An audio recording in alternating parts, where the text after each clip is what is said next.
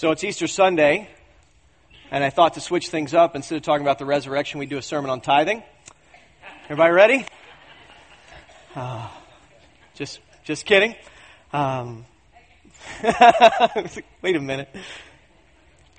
Easter actually requires some things of us. As a pastor, it sets for me what the sermon content will be, at least if I have a small amount of sense. And it changes you too. For example, I've noticed a lot of you men who normally dress quite masculinely are wearing pastels. And I'm not going to give you a pass on it. But it's Easter, and your wife bought it, and you correspond with the rest of the family, and so you're wearing pastel. And some of you guys are wearing it like a hoss, right? And I noted that a few people that, to be honest, usually I see in like wind pants, are wearing full-on suits this morning. A few other things that Easter requires of us. One is that you're going to get together with family today, some of whom you do not like. Let's just be honest about that. Because everyone has a crazy uncle or aunt, and if you kind of observe your family, you say, I don't think we have that person. I want to just politely inform you, you might be that person. And that may be why you don't think they're in your family. We're going to get together after church. We're probably going to eat ham. Trying to think of a few other things, but that's Easter. Easter changes things. Now, what I want to talk about for a little bit are three particular men that Easter changed much more than their routine for a Sunday. That for them, the experience of Easter radically altered the trajectory of their entire lives. Because I think in looking at these three men, we will find what the intention of God in raising His Son from the dead was for us. That it would not tweak our schedule or our wardrobe for a day, but that it would create a cosmic shift across every aspect of life. And so as we jump into the Scriptures this morning, I want to begin as we pray and ask God's blessing on this time, and then we'll jump into the lives of these three men in the Bible. Father God, we thank you for this day. We thank you that your Son finished the work of redemption, dying for our sins, and that He rose again. We thank you that because of your grace, we're alive today to breathe and eat and enjoy everything we have, because all life is a gift from you. And we come before you today not in strength, but rather in humility, knowing that it took the very death of your Son to draw us near, to make us worshipers.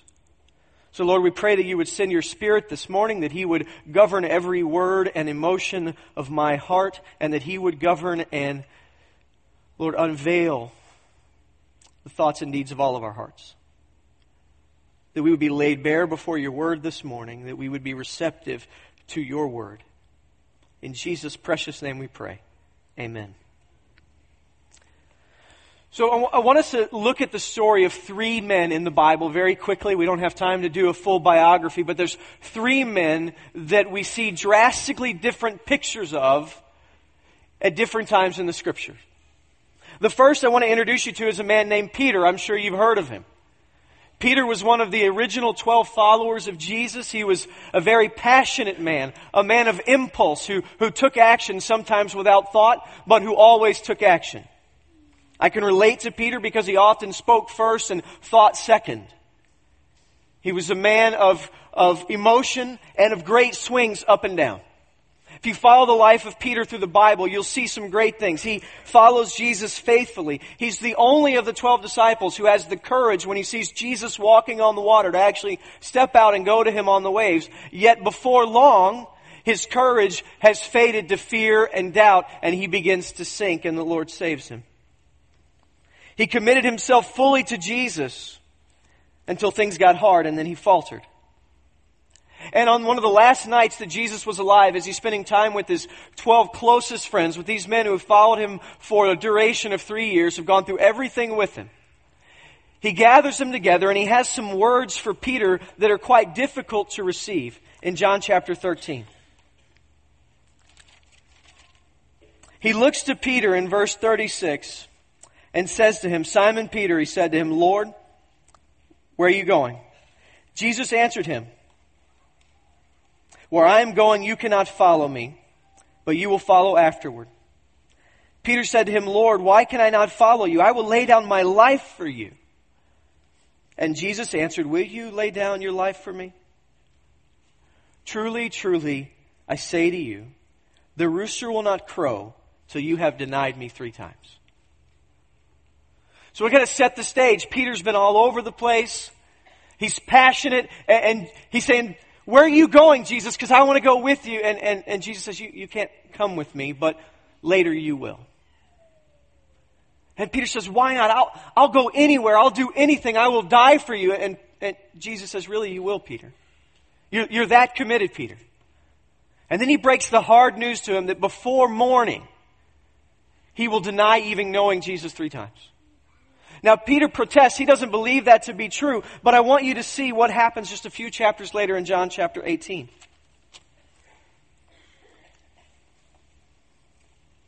In verse 15, we find Jesus has been arrested. He's been drugged before the high priest and the religious authorities in a mock trial. Simon Peter, it says in verse 15, followed Jesus, and so did another disciple. Since that disciple was known to the high priest, he entered with Jesus into the court of the high priest. But Peter stood outside at the door. So the other disciple who was known to the high priest went out and spoke to the servant girl who kept watch at the door and brought Peter in. The servant girl at the door said to Peter, you also are not one of the man's disciples, are you? He said, I am not. Now the servant and officers had made a coal fire because it was cold, and they were standing and warming themselves, and Peter was also with them, standing and warming himself.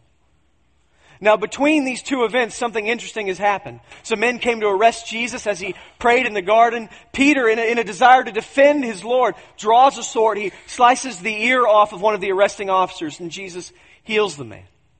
So Peter had this great courage for a moment and then quickly faded. He was brave before the soldiers, but he was weak and cowardly before a servant girl just a few hours later. That's Peter. A man of passion, lacking stability. Now, the interesting thing is that if you know the story of the Bible, if you know the story of the church, you'll find that Peter does not stay this unstable man. In fact, his mother had named him Simon, but Jesus says, your name will be Peter, which means rock, signifying a stability and strength. And just a few chapters later, about 50 days after the resurrection of Jesus, Peter stands and boldly preaches in Jerusalem, the scene of the crime where Jesus had been murdered, the gospel. Proclaims that you've put Jesus, the only Son of God, to death, but God has raised him up, and he is the only name under heaven by which we must be saved. Boldly, and 3,000 people trust in Christ that first day. In Acts chapter 4, the stories continue. Peter had been preaching openly in the temple. He'd been arrested and kept in jail overnight. Then he was drawn out before the religious leaders and he was questioned. And they told him, you need to stop preaching in the name of Jesus. To which he said just plainly, let's look at it in verse 7 of Acts 4. When they had set him in the midst, they inquired, by what power or what name do you do this? Then Peter, filled with the Holy Spirit, said to them, rulers of the people and elders, if we are being examined today concerning a good deed done to a crippled man, by what means has this man been healed? Let it be known to all of you and to all the people of Israel that by the name of Jesus Christ of Nazareth, whom you crucified, whom God raised from the dead, and by this man standing before you as well. This Jesus is the stone that was rejected by you, the builders, which has become the cornerstone. And there is salvation in no one else, for there is no other name under heaven given among men by which we must be saved. And now when they saw the boldness of Peter and John and perceived that they were uneducated common men, they were astonished and they recognized that they had been with Jesus. In just 50 days, Peter goes from being the man who would do anything to ensure that he was not associated with Jesus, denying him over and over, then just one night, to being the man who stands boldly before the religious leaders of his day, men who he would have respected greatly, and saying, you killed the very Son of God, and God raised him up, and yet he's still here to save you. And he preaches with such boldness that when they let him go, the religious leaders say, aren't these just those fishermen from Galilee? And they took note that he had been with Jesus. It's a drastic change. Peter's become a rock and he's no longer the floundering disciple. There's another man that was one of the 12 that we see a huge transformation in. His name was Thomas. In fact, his doubt and failings of faith are so common that we actually have a phrase in our vernacular that we call people a doubting Thomas. If you're unfamiliar where that term came from, this is the guy. Wonderful to go down in history as the guy who didn't believe. And yet Thomas wrestled with his faith. He was one of the 12, to be honest. We don't know a lot about him prior to the event we're going to read. He seems to kind of be incredibly average. He doesn't raise up into the heights of someone who's a leader. He doesn't fall back amongst the 12 as someone causing problems. He's just present. His name shows up on all the lists, but that's about it. In the Gospel of John, we find the story of Thomas. Jesus had been crucified. Stories had begun to come in that he in fact had been raised from the dead as he said he would. Thomas wrestled with this. In chapter 20, verse 24 of the Gospel of John, it tells us, now Thomas, one of the 12, called the twin. For obvious reasons, he had a twin. He was not with them when Jesus came. So the other disciples told him, we have seen the Lord. But he said to them, unless I see his hands, the mark of the nails, and place my finger into the mark of the nails, and my hand into his side, I will never believe. 8 days later, his disciples were inside again, and Thomas was with them. And although the doors were locked, Jesus came and stood among them and said, peace be with you.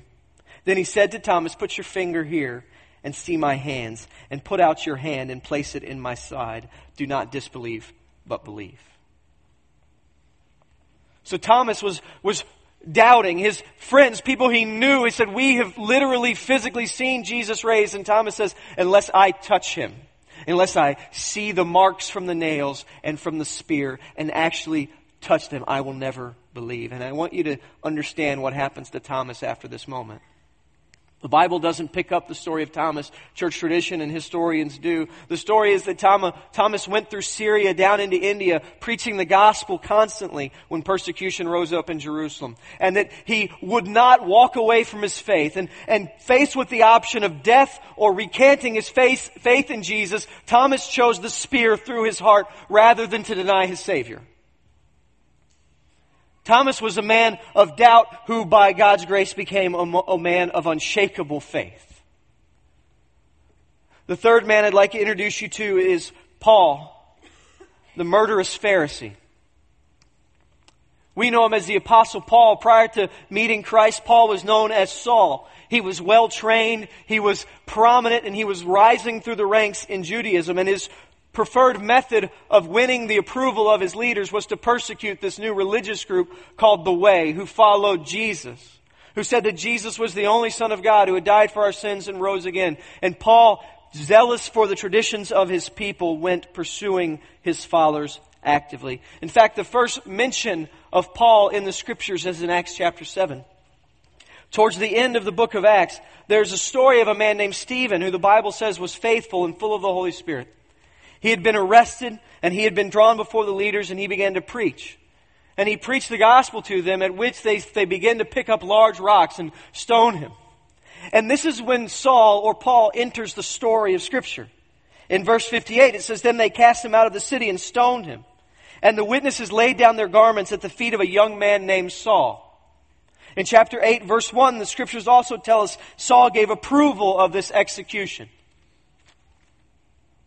And arose that day a great persecution against the church, and they were scattered in regions of Judea and Samaria, except for the apostles. Devout men buried Stephen and made great lamentation over him. But Saul was ravaging the church, and entering house after house, he dragged off men and women and committed them to prison.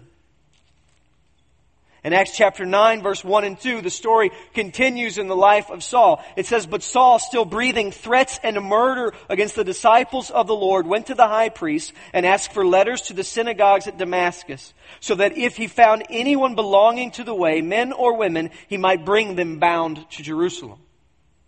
So Paul's mission in life is to go around persecuting the church, threatening murder and all sorts of evil and harm against those who follow Jesus, arresting them, bringing them back to Jerusalem to be bound and held in prison, awaiting sentencing. But before this goes much further, in Romans chapter 11, we find the story of what happened to Paul and a new sense of passion and identity. As he speaks to the church in Rome, he says, I'm speaking to you Gentiles as much as I am the apostle to the Gentiles. So the man who attacked and persecuted the church says, now I am the one sent by Jesus to go to all the world and proclaim the good news that Jesus is the only Lord and Savior. How does that happen? I love the story of Paul because it's not like he was a bum hanging out in his parents' basement playing Xbox, eating Cheetos. And then all of a sudden, Paul kind of got passionate about something and went out and got a job, cut his hair, and tucked in his shirt. Well, Paul doesn't go from being a lethargic bum to being a passionate man. What happens is he goes from being a passionate man to doing a complete 180 and having an entirely different passion. That's drastic. And I want you to think through the common denominator for these three men. Why does Peter, the floundering disciple, become this rock that the church looks to for strength and leadership? How does Thomas become a man of quivering doubt to being a man of great, unshakable faith? How does Paul become a murderer of Christians to the apostle to the entire non-Jewish world? How does that happen? The common denominator is this, and it's very simple. They had an interaction with the risen Jesus, and it entirely changed them. It didn't change their wardrobe on Easter Sunday. It didn't change their Sunday schedule. It radically shifted the very foundations of their lives. Meeting Jesus changes you. To say that you're a Christian and that it hasn't sunken into any part of life is as silly as me telling you that I was hit by a Mack truck on the way to church this morning and that I dusted myself off and here I am. There's no marks. The shirt's not even dirty.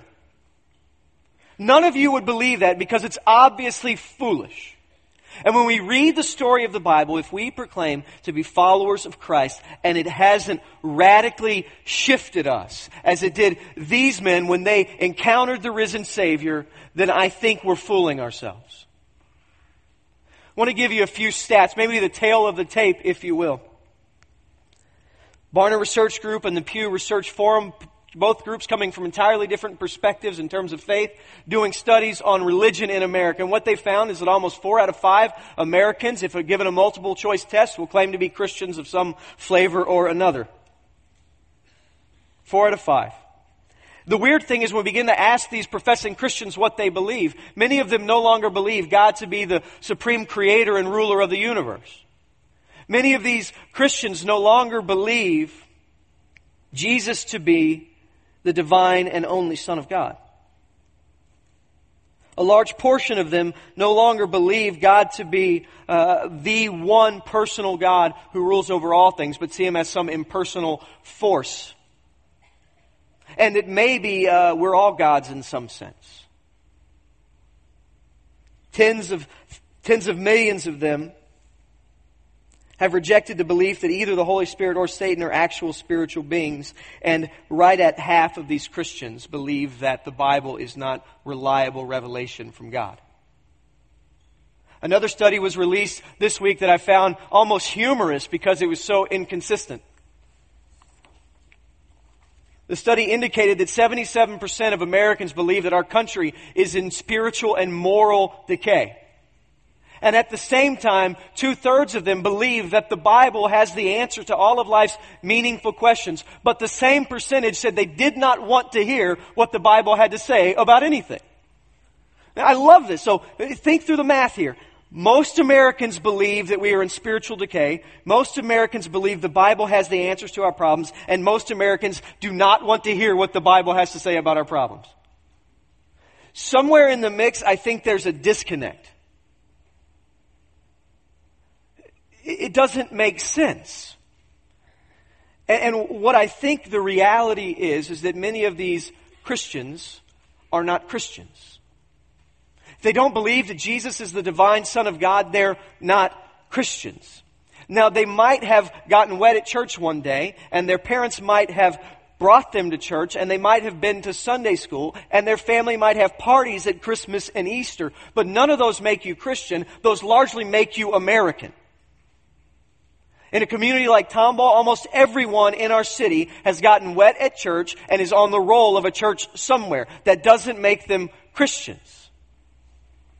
Well, that sounds harsh, particularly on Easter Sunday. This is all supposed to be Easter lilies, butterflies, and bunnies. The problem is that Jesus doesn't allow me to talk to you that way.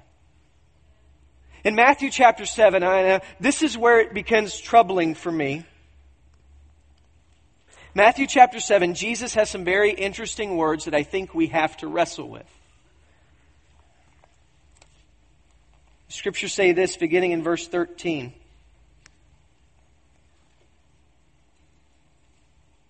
Actually, excuse me, we'll go to verse 15 or 14. Nope, it is 13. Good job, guys. Enter by the narrow gate, for the gate is wide and the way is easy that leads to destruction, and those who enter by it are many. So I want to stop there. Jesus says the way that leads to destruction is wide and easy, and many people find it. This is Jesus. This is in red letters. If you don't like it, you can take it up with him. This is what he says. Verse 14, the gate is narrow and the way is hard that leads to life, and those who find it are few. Few. So Jesus says many people find destruction, but few people find life. So I want you to look at the words of Jesus and compare that to our stats that say almost 80% of Americans are Christians. And I want you to understand that Jesus says that statistic is unreliable. I want you to continue with me in Matthew 7, verse 22. Not everyone who says to me, Lord, Lord, will enter the kingdom of heaven, but the one who does the will of my Father who is in heaven.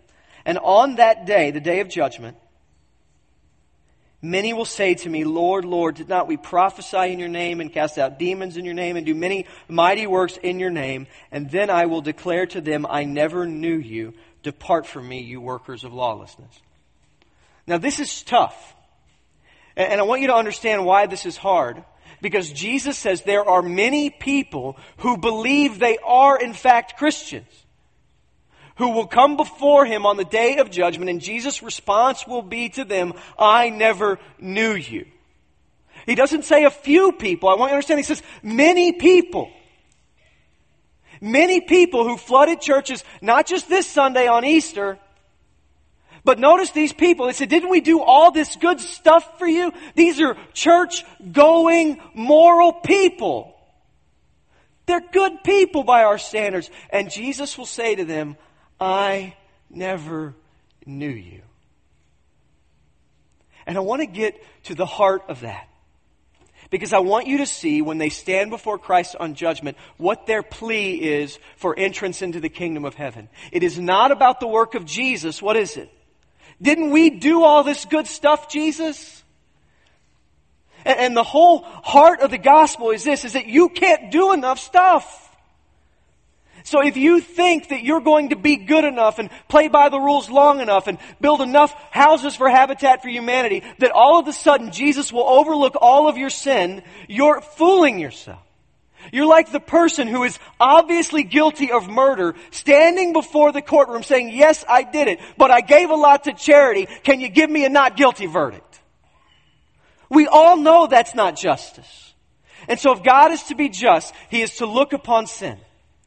And He must judge it regardless of how many good things we did, even if we attach Jesus' name to it. That's just what Jesus said.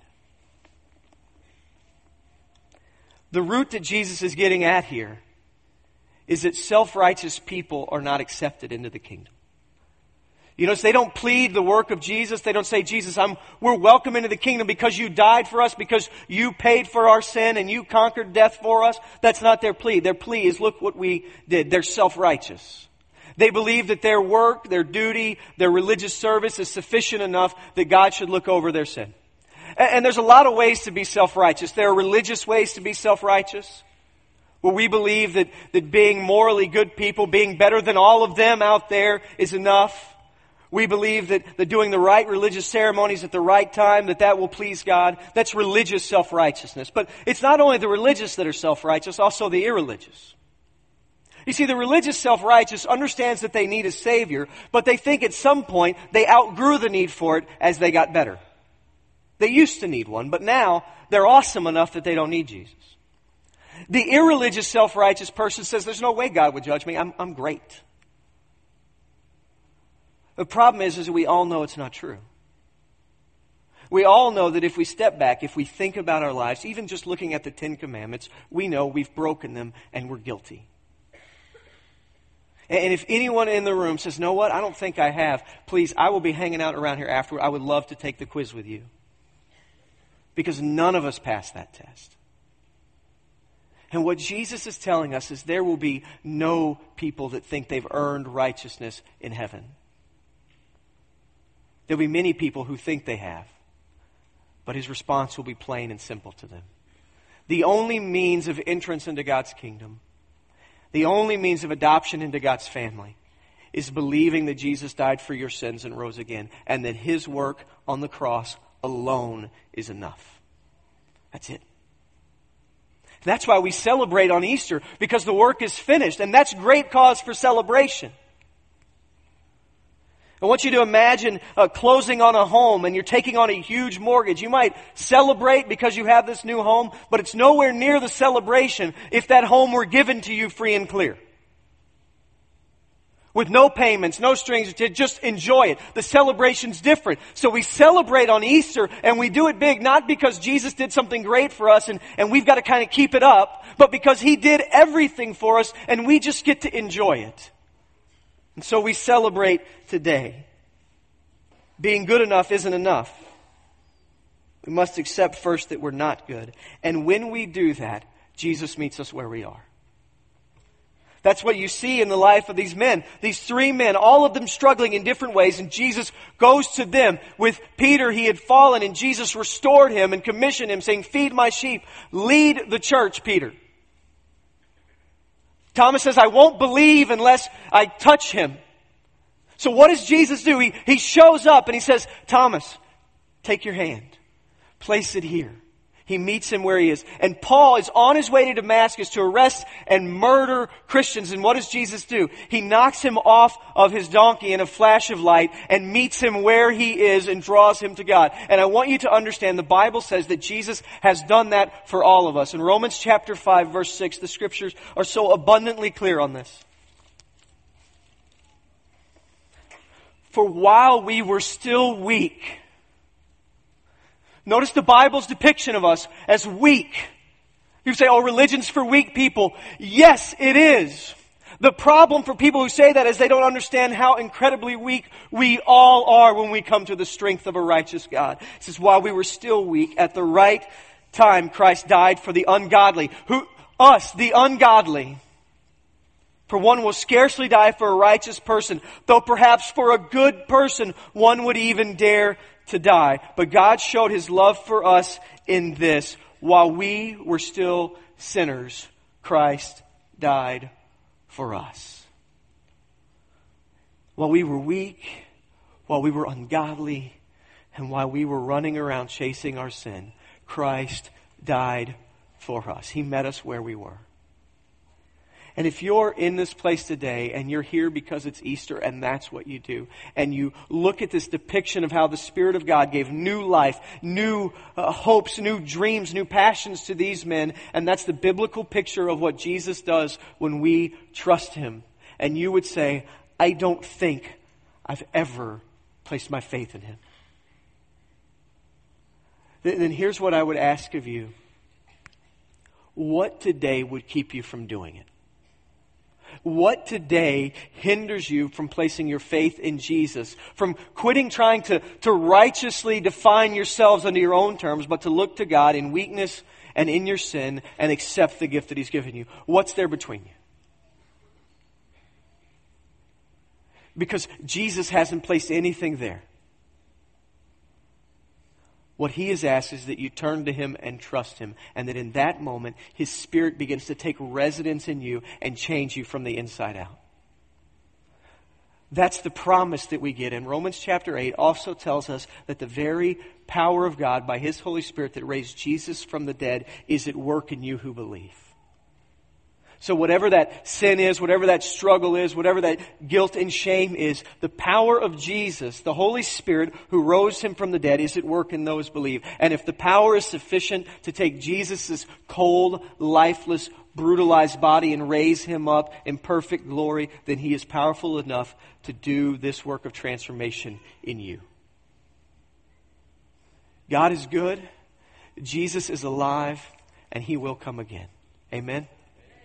Let's pray. Father God, we thank You for this time in Your Word this morning. We pray that it would convict us, encourage us, and strengthen us. Lord, I pray for Your Spirit to move freely in this place, that as we would identify those things that have kept us from following You, those barriers, that if we would just kind of enumerate them in our minds, that Your Spirit, out of a mercy to us, would begin to answer those questions and remove those barriers. That as we sing, as we prepare for the Lord's table, and as we worship You, that Your Spirit would be at work knocking down those walls in our hearts, that we might receive salvation from You. And for those of us who have, I pray that once again we would be reminded of Your grace and mercy to us, and we would praise You with all the joy and passion that Your love deserves. In Jesus' name, amen.